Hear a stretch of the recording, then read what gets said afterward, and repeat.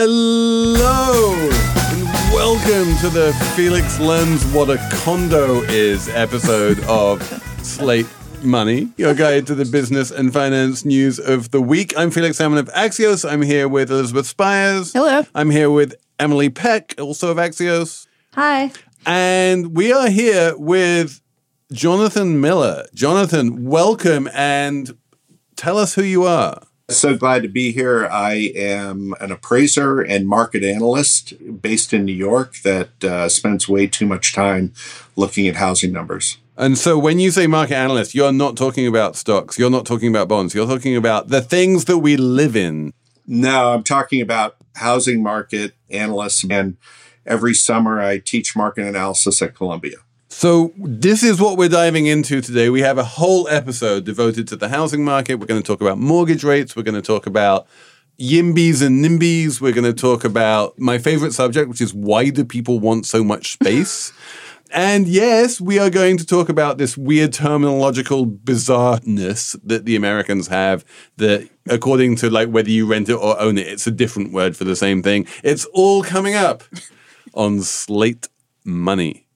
Another day is here, and you're ready for it. What to wear? Check. Breakfast, lunch, and dinner? Check.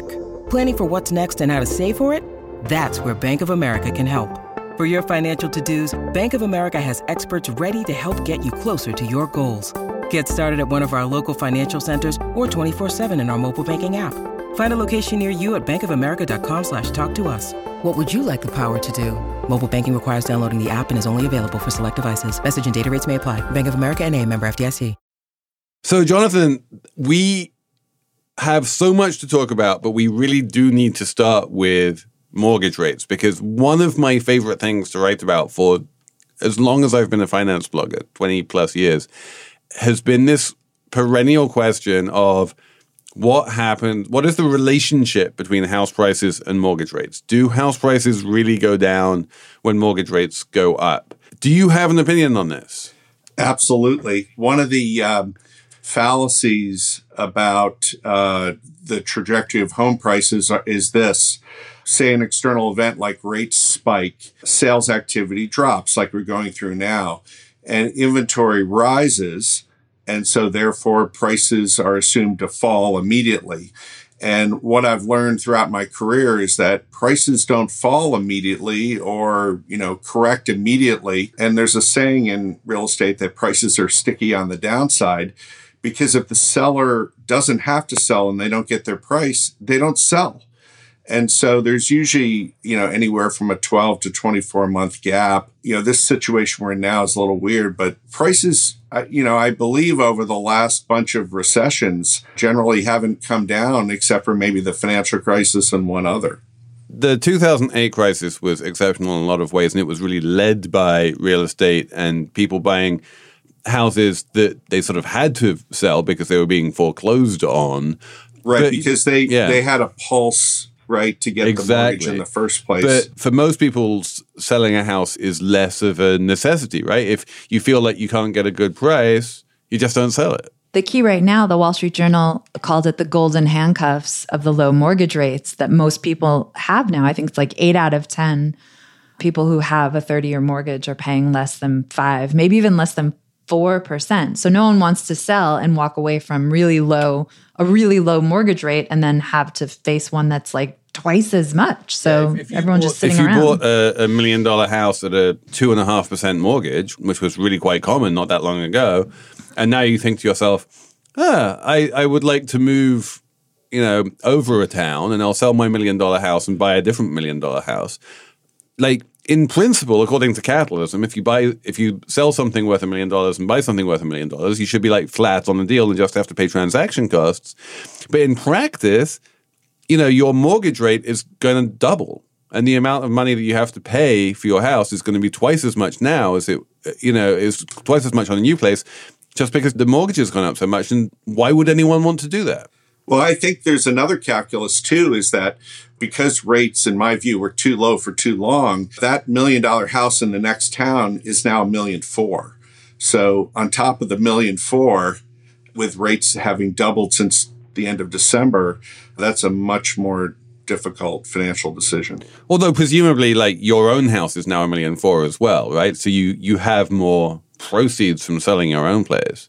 Yeah, that's the theory. But, the problem I think we're going to be facing is, it's not a problem, actually. I think about it is home equity is like at record levels, right? So we're not looking at some weird financial market meltdown, but people are still going to stick with the old house until, again, selling prices are sticky on the downside. You're not going to be seeing, discounting or rapidly discounted home prices in the foreseeable future, I don't think. So what this says to me is that for the next 12 to 24 months, we're just going to see much less volume, much less turnover in the residential real estate market. People are going to be selling less. People are going to be buying less. Is that bad?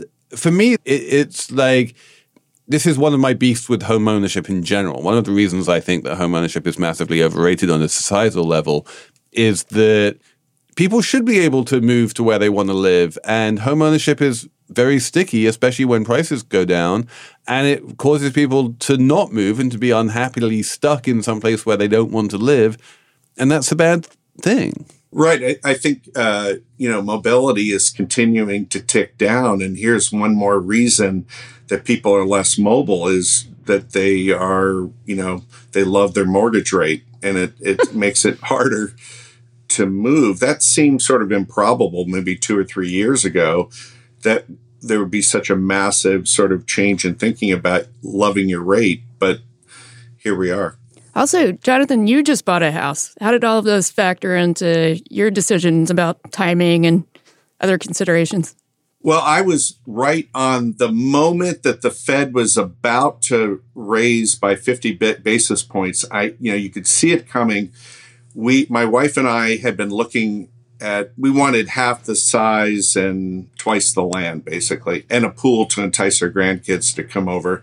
And we actually, just before the Fed move, we beat 30 other parties bidding on the house that we won. Get out. Wow. So you won a bidding war against 30 other bidders? And I only paid 36% above the asking price.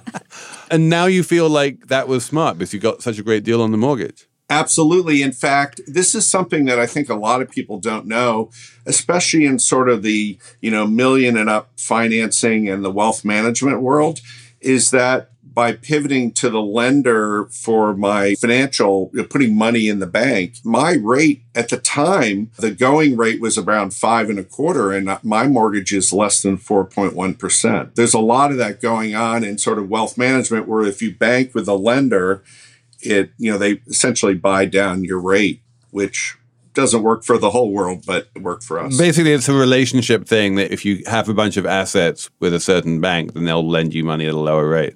Correct. And do they hold on to that debt, or do they sell it on the I'm pretty sure they sell it, but they service it, is how I understand it. Huh.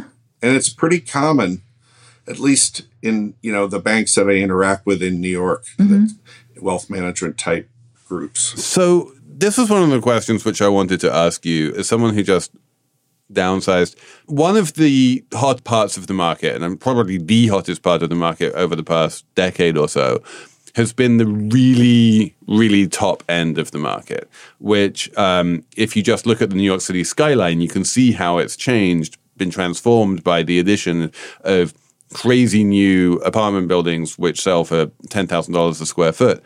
And one of the interesting things about those buildings and the high end of the market in general is the seemingly bottomless demand on the part of rich people to have enormous numbers of enormous places to live. And I wanted to ask you, does this make sense to you? A friend of mine is an architect who just built a massive house for a very rich client. And he's like, if I ever build a house for myself, it's going to be tiny. I just don't understand what the utility is in rattling around an enormous house, let alone rattling around like 4 or 5 enormous houses dotted around the globe. Right. So a developer that was still around, but when I first moved to New York in the mid-'80s, he coined the term in New York Magazine, weenie waving. And it's parking money, holding it or capital preservation. I was calling it during the sort of the initial boom of this was people had the world's most expensive bank safety deposit boxes, and they were putting their artwork and valuables in it and hardly ever visiting it, right? That was a big part of it. I will point out that after the financial crisis, there was a massive amount of overbuilding of super luxury, especially in many markets. Manhattan was sort of the poster child for that, to the point where pre-pandemic, we were at 9 years sellout, meaning it would take 9 years to sell out all the unsold supply. What's interesting about the pandemic is now there's about 3.5 years supply that it's been sold off. We can talk about why, but the idea is that there was a tremendous surge in luxury sales activity during the pandemic era, which was an inversion in activity because lower wage earners were much more economically punished by the lockdown and pandemic itself. You can see that when you're spending more time at home, that's the point at which you start wanting more space at home. Yeah, and I can also point out that as I'm in the real estate appraisal business, we are doing lots of divorce litigation now. So there you have it. What do you mean? Wait, divorce and appraisal? So you're going and people are splitting up? If you're stuck with a spouse in a small place, that's the recipe for divorce right there. And then when you divorce, you have to sell the house. And that's where Jonathan comes in. Exactly. Absolutely. As a neutral. And the other stat I had related to that, at least in my own firm, is that about 90% of the divorce appraisals we do are an apartment that was just renovated. Oh, that's brutal. Oh, wow. So be careful when you rehab your apartment. What's going on there? What's the story? People think that they're unhappy and they think that they can make themselves happy by renovating their apartment, but it turns out it's actually their marriage? That's my armchair psychologist sort of rationale. I agree with you. Is that like people have a kid to save the marriage and sometimes instead they like renovate their apartment to save the marriage? Absolutely. And then the renovations end up being stressful by themselves. Right, yes. which creates all kinds of additional stress. So talking about when you come in, the apartment's worth more because it's been redone. So that's what I was going to ask. Like, to what degree do apartment renovations increase the value of an apartment? So it really depends, and I hate that answer, but it depends on the market. So, for example, you can have periods like that were really slow, like the early 90s recession, where you might be lucky to get 50 cents on the dollar for what you spend. And typically the primary impact areas would be a kitchen, bathrooms, and then other periods where there's a massive premium for white box. And actually during the pandemic, there was a massive premium because of strict building rules for letting contractors in during the pandemic and things like that. So it does vary. Typically, it can add 20% or more. We go in places where, it's like Versailles, but it's a post-war 2-bedroom on a low floor with a view, like it's sort of money wasted. But basically, it sounds to me like in fast markets, you can make money by doing a renovation first, and in slow markets, you lose money. So right now, given that it's a slow market, probably a renovation isn't going to improve the value of your apartment that much. I don't think you get the disproportionate benefit that you saw during the pandemic because while COVID is here, the intensity is not there in terms of building access, which was a huge issue for us as appraisers and just the public in general in the real estate market during the pandemic. Wait, is the New York City market, that's sort of, I think, your bread and butter, Jonathan, is it slowed down in home buying? I know we talked about apartments recently. So it's not moving? No, it's not that it's not moving. It's just not moving in the insane way that it was for the last couple of years. One of the problems, so we look at things like new signed contracts right now and compared to a year ago. And the problem with year over year is 2021 was this insane supercharged market. So it looks like contracts are down 30%. If you compare them against pre-pandemic, sort of, August of 19, contracts are down about 12%. So things are slower. It's just the reporting of the information is overly negative to what's actually happening on the ground. And prices are up, right? People are richer, the stock market is up, and right now, if you want to buy somewhere, you would still need to pay more than you would have done pre-pandemic, even though people say that people don't want to live in New York anymore? Yeah, so prices are a little nominally ahead of pre-pandemic. New York's resurgence or boom, the city itself was delayed by about 9 months. What we saw in the suburbs, once the lockdown ended at the beginning of summer of 2020, it was off to the races. And we saw, 40% price growth.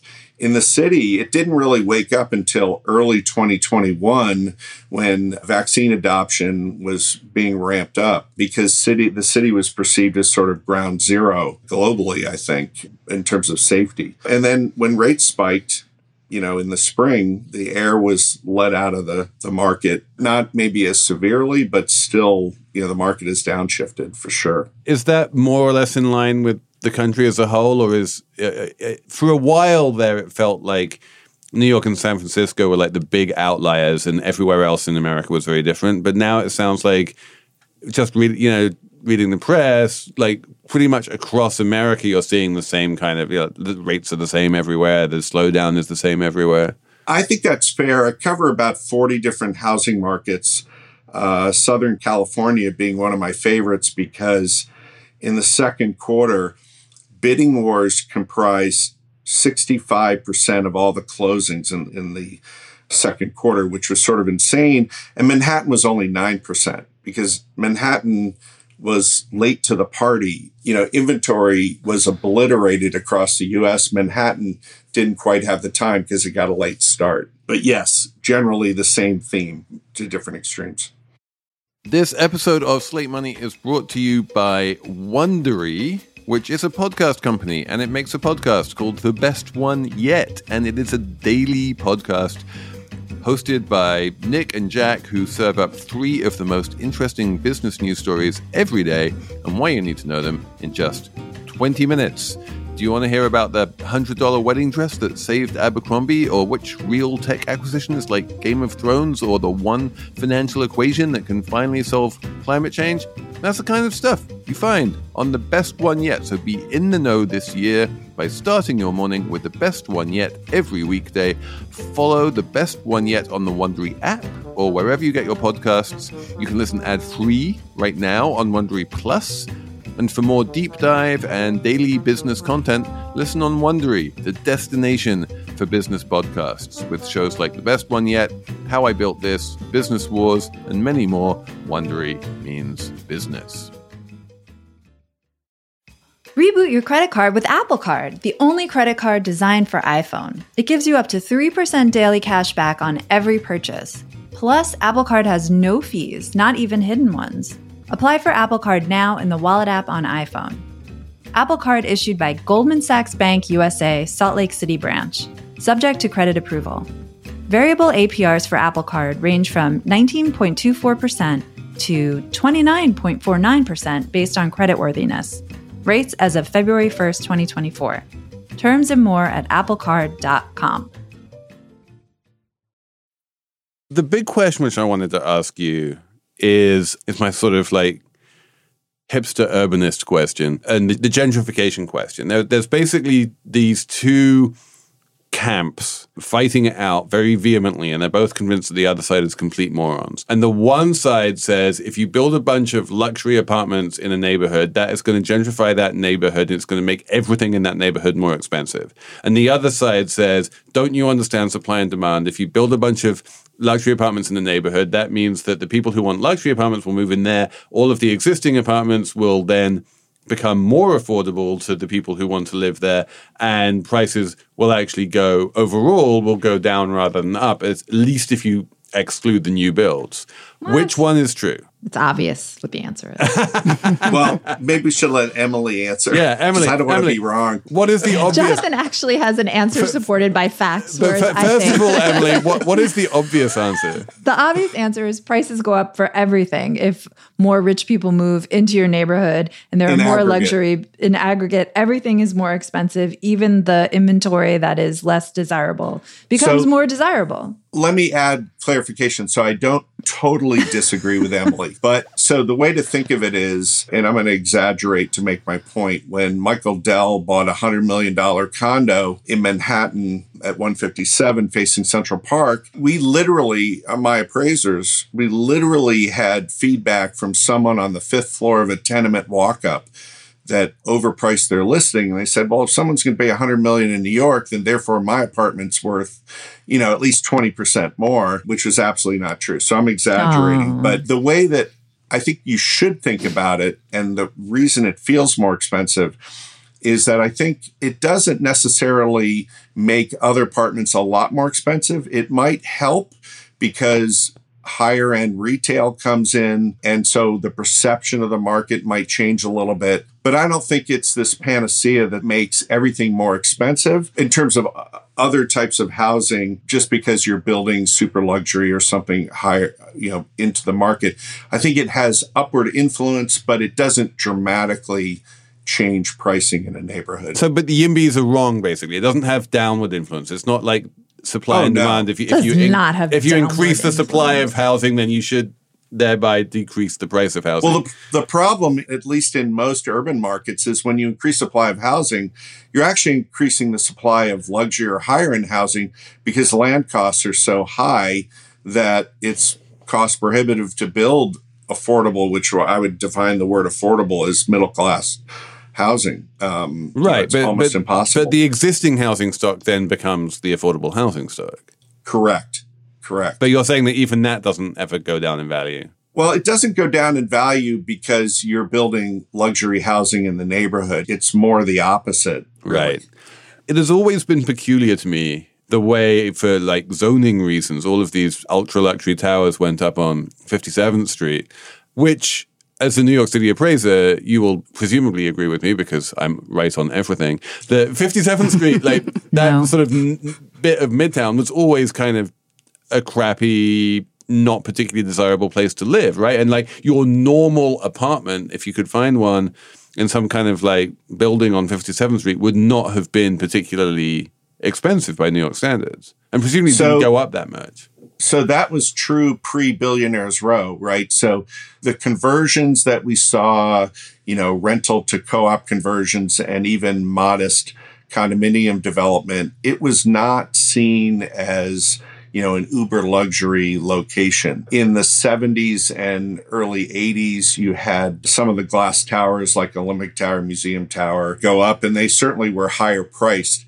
It was sort of like a mini Billionaires Row sort of phenomenon. To the listeners that aren't familiar with Billionaires Row, it's basically in the proximity of 57th Street in the center of Midtown Manhattan, we have these super tall buildings. And one of the things that has enabled this phenomenon, I think primarily, is because technology and building materials have allowed 100-story buildings when plus or minus 50 stories was the de facto sort of peak.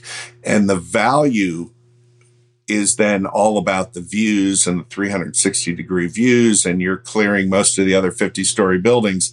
That's where the money is. And it's also enabled development to build in really small footprints, like crazy thin buildings that are being created. I'd always be worried about living at the top floor during a hurricane. My take on this, by the way, is that if you're in that class of people who is buying, $100 million apartments, you're used to sleeping on yachts. So the swaying isn't going to bother you so much. That is a deep pull there. I appreciate it. I'm going to use that. Wait, so in a crowded urban environment, adding more expensive luxury homes to a neighborhood doesn't bring down values. What about in the suburbs where there is tons of space to build more units of different kinds and types, where the NIMBYism is the strongest? Right. And the argument is always that will bring down our property values. Right. Are the NIMBYs right or are the NIMBYs wrong? I think the NIMBYs are generally wrong. So the YIMBYs are wrong in the cities and the NIMBYs are wrong in the suburbs. Everybody's wrong. Yeah. I actually, in the town I used to live in, I joined the representative town member. I was an elected official for 2 years. And I did it solely because a huge REIT was developing the only undeveloped sort of open space left in the town that was dominated by single family housing. And the concern wasn't that multifamily was going to bring values down. The concern was that they were wildly underestimating how many children would go into the school system. And they were estimating in this huge complex, like 50 kids would go in, and it ended up being like 275. Which then becomes a tax burden for the town. But then don't those people pay taxes? Yeah, they do. But the assessment on the property, the way it was structured, wasn't enough to offset the expense without raising taxes for everybody. So, but just tell us what happened to property values when this big REIT came in and built all of this multifamily housing. Did that have any deleterious effect on all of the NIMBYs, precious housing equity? No, I mean, not in my opinion. Living there and living in 3 different houses in 30 years, I didn't see it. Even the hypothetical higher property taxes to go to pay for bigger schools, even that wouldn't bring property prices down. No, because actually, in fairness, the taxes in our town relative to, say, Westchester County were about a third of Westchester. I was in Fairfield County. So we were already pretty low to begin with. Maybe I'm generalizing too much, but what I saw is I thought it was neutral. I didn't think it made any difference. It was more the other issues, concern about taxes, concern about, could we use this as a park, that sort of thing. Is there anything that brings prices down? If building new construction doesn't bring prices down, if I'm someone who cares about affordability and I want house prices to come back down into, the realm of rationally sensible, is there anything that has been shown to have that effect beyond massive crime waves? I don't know. Maybe I'm missing that from my education, but we had a high school. My kids played sports and we couldn't have a light on the field at night because the neighborhood next to it said all the property values would plummet. And it didn't happen, but it was highly political. And I remember at the town meetings, the people would begin their sentences with, "The time of wine and roses is over. We have to deal with these lights," this sort of thing. So it's just highly emotional. Well, the other thing, presumably, if going back to where we started on the mortgage rates, high mortgage rates for more than a couple of years is something that brings prices down. I remember, yes. If there was ever a cheap time to buy in New York City, it was probably in the mid-90s. If rates have been relatively high for a while and have stayed high and are not going anywhere, that is the one thing that can finally maybe bring prices down? And the way I look at it is it keeps them from rising. That they're stuck. I mean, one of the reasons you could argue that this is a stretch, but interest rates, when they're high, it might also suggest that the economy is in pretty good shape, right? They're trying to offset inflation. So I don't know. I don't see this, hey, if we keep rates high, we're going to create affordable housing. Yeah. I just don't see that. What about boomers dying? Like when all the boomers die off, and hey, I'm a boomer, and all those houses finally flood the market. Could that do it? I think it could help. Felix is hoping for a crime wave and a generational die-off. Right. So the problem with a lot of the boomer housing stock in the suburbs is it's outdated. The quality of the stock is sort of not kept up with the times. Every year it's getting older. That's certainly possible. You can see that at the high end in the suburbs, that a lot of these what were once grand homes are being torn down. They're teardowns for new construction. So, and any time that people are tearing down homes for new construction, that's like a bullish signal, right? That means there's money to be made. Yeah, it's, in appraisal terminology, the highest and best use of the site, the land is, when properties appreciate, most of that appreciation is the land value. It's not the house. Improvements like a house depreciate, and then you constantly struggle to upgrade them or, improve them. It's the land that is truly appreciating. And I don't think most people see it that way, but that's actually what it is. So the question then becomes in the suburbs, it's more about the land that becomes available than about like all these houses, because these houses, many are just really outdated. When you need mealtime inspiration, it's worth shopping Kroger, where you'll find over 30,000 mouth-watering choices that excite your inner foodie. And no matter what tasty choice you make, you'll enjoy our everyday low prices, plus extra ways to save, like digital coupons worth over $600 each week. You can also save up to $1 off per gallon at the pump with fuel points. More savings and more inspiring flavors make shopping Kroger worth it every time. Kroger, fresh for everyone. Fuel restrictions apply. A collision between a Chinese jet and an American spy plane. He came and rammed into our left wing. With relations increasingly strained, what are the chances of things spinning out of control? The Western world was asleep. I'm Gordon Carrera. I'll be exploring the friction in this most important of relationships and asking, has the West taken its eye off the ball? You cannot ignore China. From BBC Radio 4, this is Shadow War, China and the West. Listen wherever you get your podcasts. Should we talk about rents? Because rents are let's talk about rents. Yeah. Because the rents, I believe they're too damn high. Yeah, I've heard that before somewhere. Actually, we just published our Douglas Elliman research for the New York City rental market, and Manhattan rents for the first time after 6 months, the 7th month, they did not set a new high. They are only the second highest in history. So actually what we've seen, so it's about on the average is a little over 5,200 and the median is just over 4,000, which is roughly double the national, a little bit more than double the national. I think the national is like 1,800. But what's interesting about it is that there was greater rent growth when the Fed started ratcheting up mortgage rates. And this is something I need you to help me understand, because the Fed is raising rates to slow down the economy, with a baseball bat. Yeah, they're slowing down the purchase market. That's clear. Sales are slowing. Prices aren't, but maybe they're not rising as much, but sales are slowing. And all that's done is pushed would-be potential buyers, many of them, into the rental market, which is already tight. So it's given more of a foundation to a higher rental environment, and owner's equivalent rent is the basis of the 30% of CPI.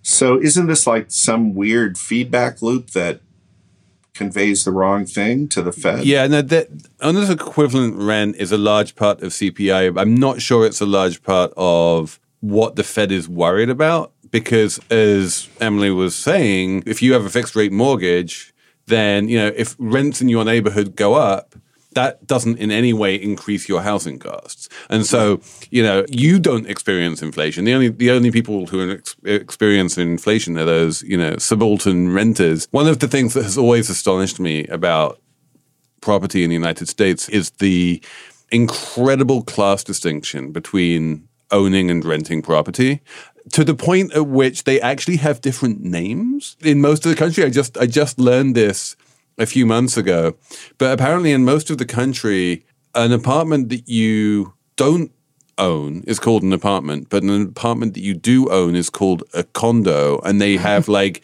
completely different names, and you would never use one word to refer to the other. And so, the amount that renters pay, and renters, when you have a 65% home ownership rate or whatever it is, that 35% of households who don't own tend to be in the bottom half of the income spectrum. Going back to the New York City situation, there's a good piece in the Times today that Jonathan was quoted in that talked about this, because they're in New York City, 2 out of every 3 households are renters. Right. New York is the one exception to the home ownership trend, for sure. Actually, if you look at rent versus own, most urban markets are renters as a larger group, like 2 to 1 over ownership. And then in the suburbs, it's the inverse. Right. And then nationally, it's still the inverse.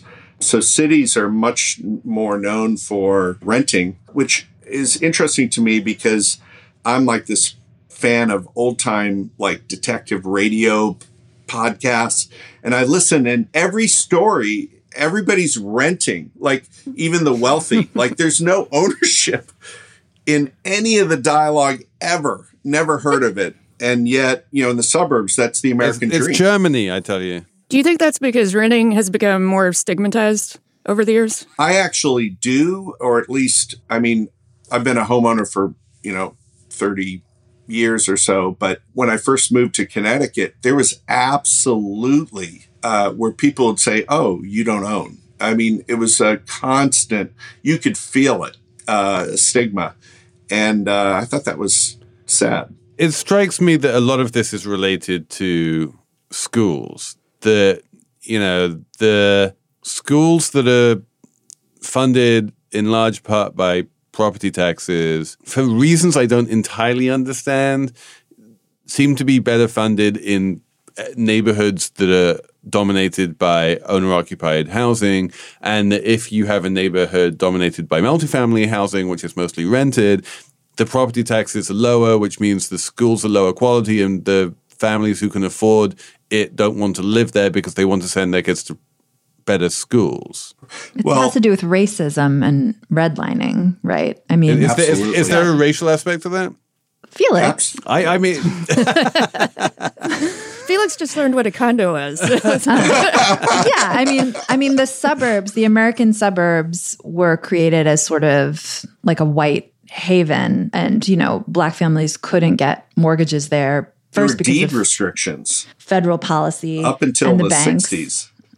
Up until the 60s, and then even when there was a law put in place, it was still very hard, and the notion of owning became sort of like a signifier of, I guess, white privilege, you would say, right? And then the people left renting were the people of color with worse schools. And it was sort of like this whole thing, which pushed a lot of these white families out of the cities. And maybe at that point, property values in the cities did fall, I think. There was that time where you had, where city centers were these terrible crime-ridden urban areas, and the white people all left for the safety of the suburbs, and the property values went negative.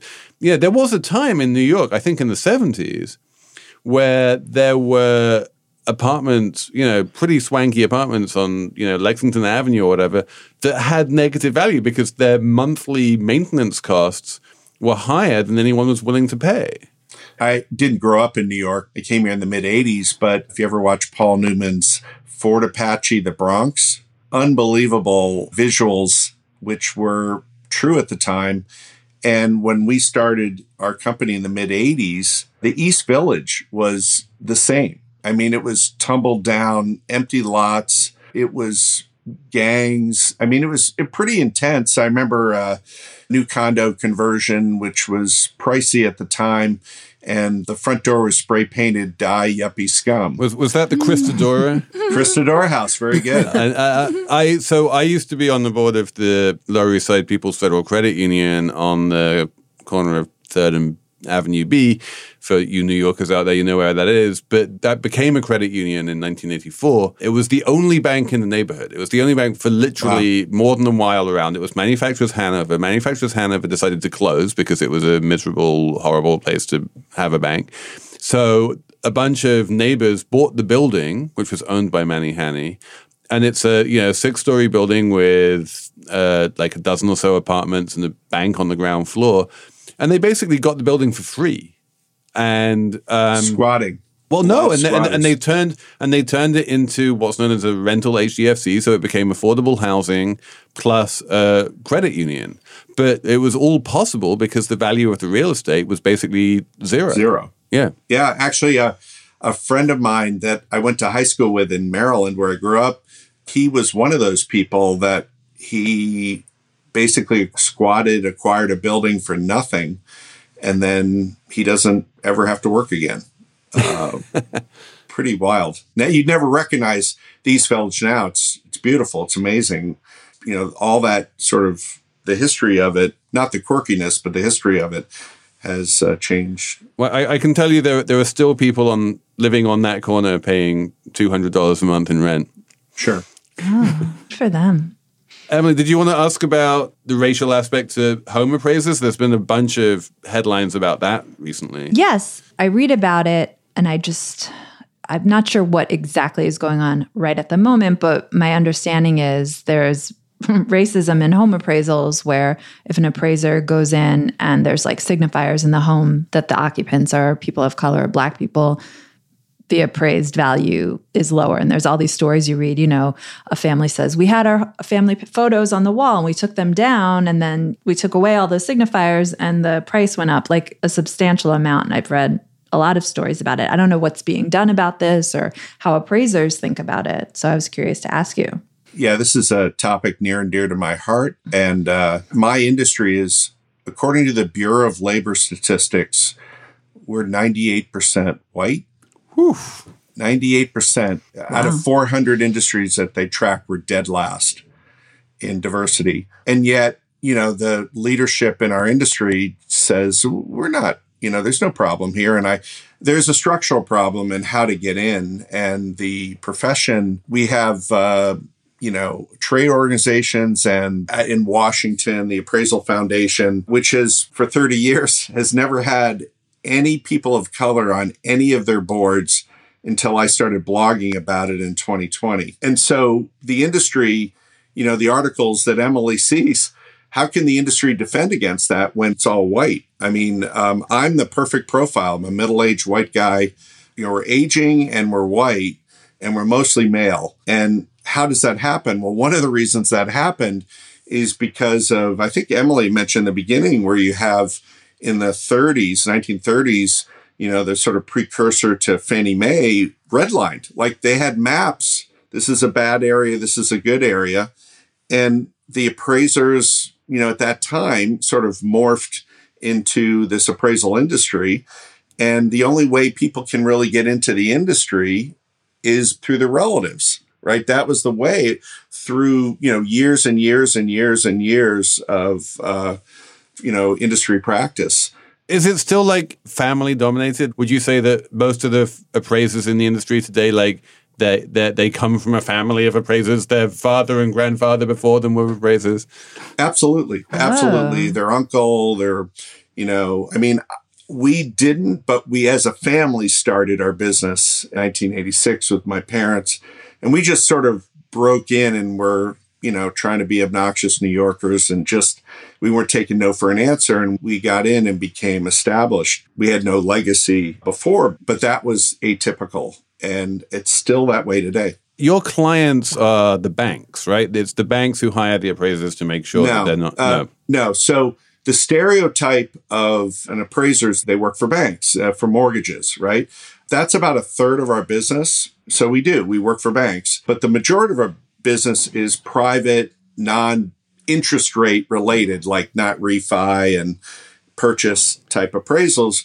I consider myself the best dumbwaiter appraiser in the world because I appraise dumbwaiter air shafts in old Park Avenue buildings where the shareholders trying to take that unused open space into their apartment to improve their layout.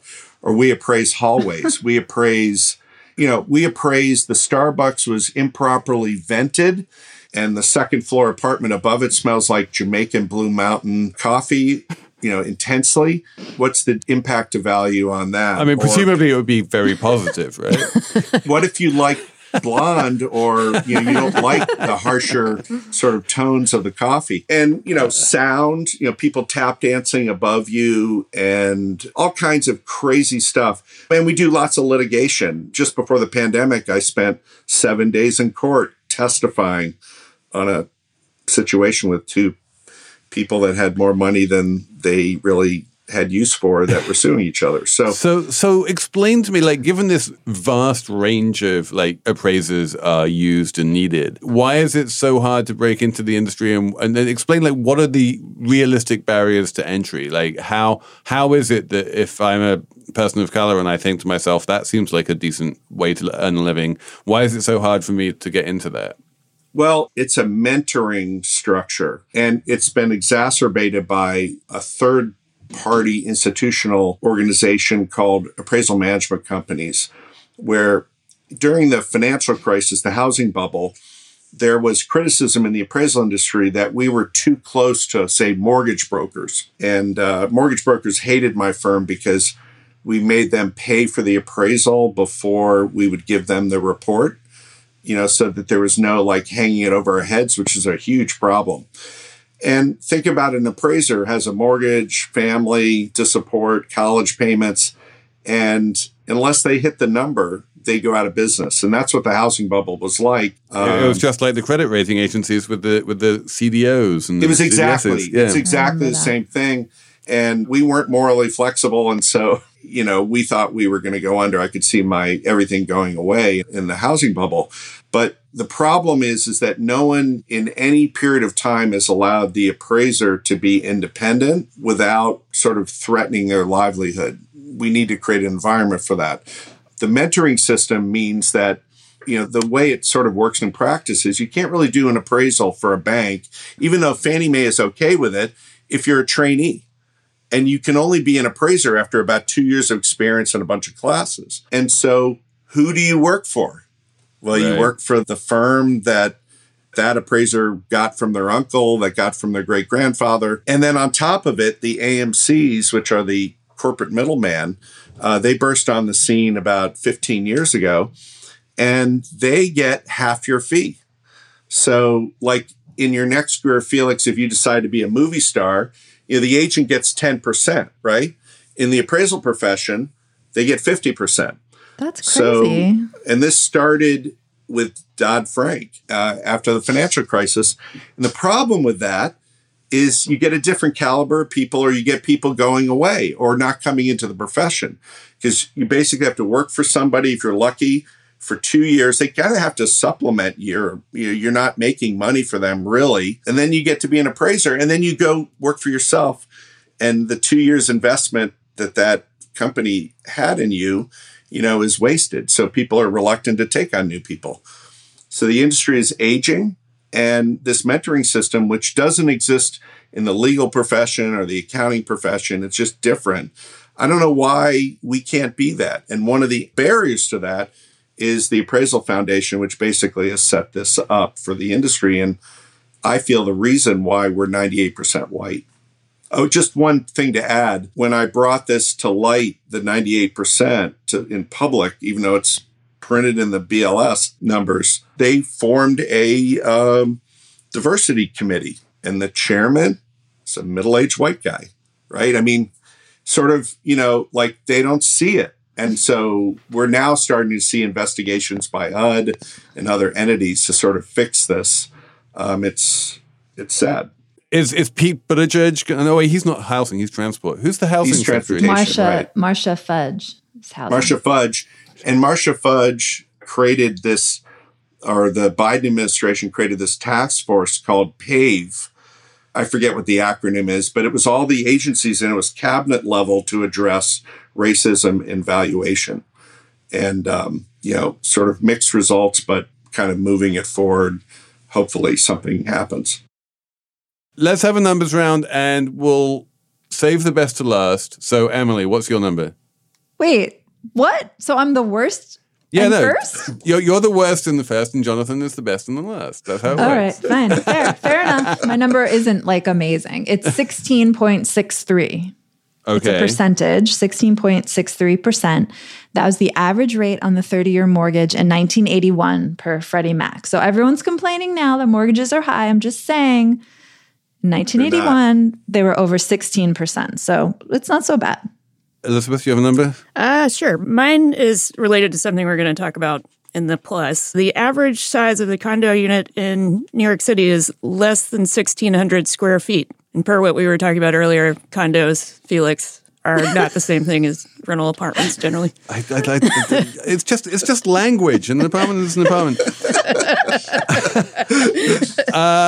My number is $177 million, which is the amount of money that Mark Andreessen, the venture capitalist, spent on a house in Malibu, which is weird because he doesn't live in Malibu. How big is it? It's probably more than 2,000 square feet.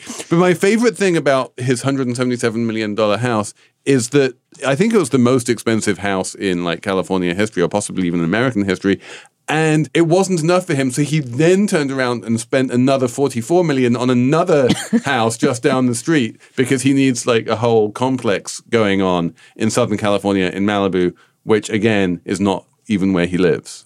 And by the way, that $177 million house was just under 12,000 square feet. So that's like 15,000 a foot if you want to get technical. Which is that a lot? Batshit. That's a lot. Like, if you think about it, you could take a square foot of space and cover it in $100 bills, and that would cost you what? Maybe like $900 or something. Wait, it's $15,000 for a square foot of space? Yeah. Okay, now I see how that is a lot. I mean, there's little over 4 acres of land, and actually there were 2 sales in Manhattan at 220 Central Park South that were higher than that sale. One for $239 million, one for $188 million. But that's apartments. In terms of houses, this is that's up there. the highest. You're right. So, Jonathan, what's your number? Well, on that same topic, 14,285, and that is the price per square foot for a condo on Billionaires Row that came on the market for $250 million. This is the triplex, right?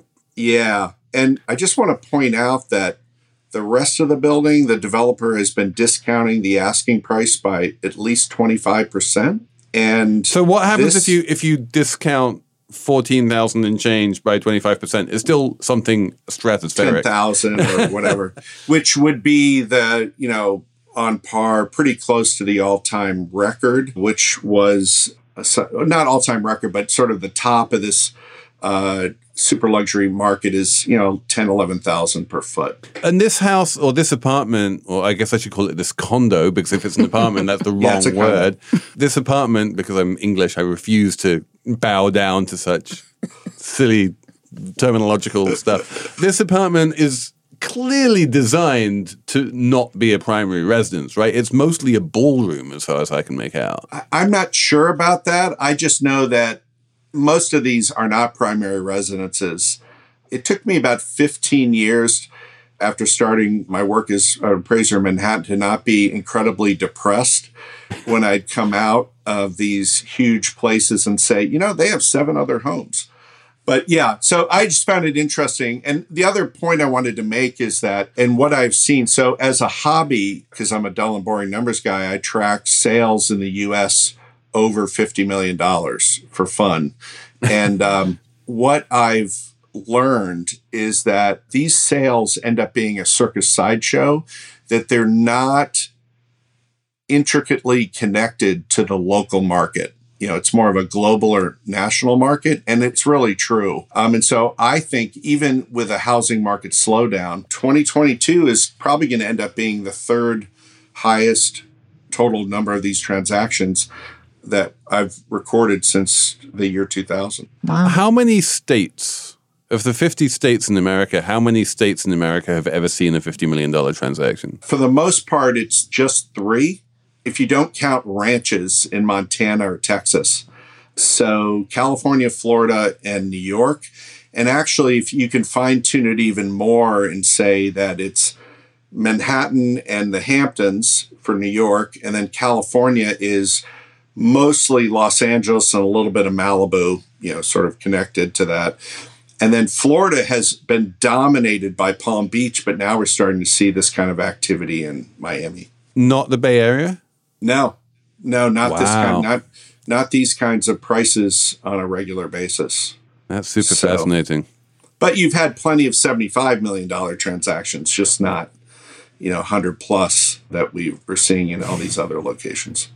I think on that note, we will wrap up the main part of the show, but we do have time for a Slate Plus segment, which Elizabeth is going to come in and ask her burning question. Jonathan, it's been amazing having you on the show. We really appreciate it. And I'm so happy to be here. I'm so glad we finally managed to make this happen.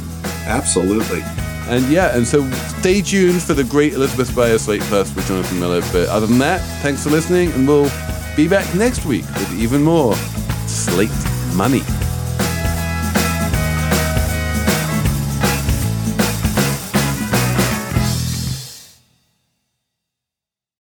Protect your dream home with American Family Insurance.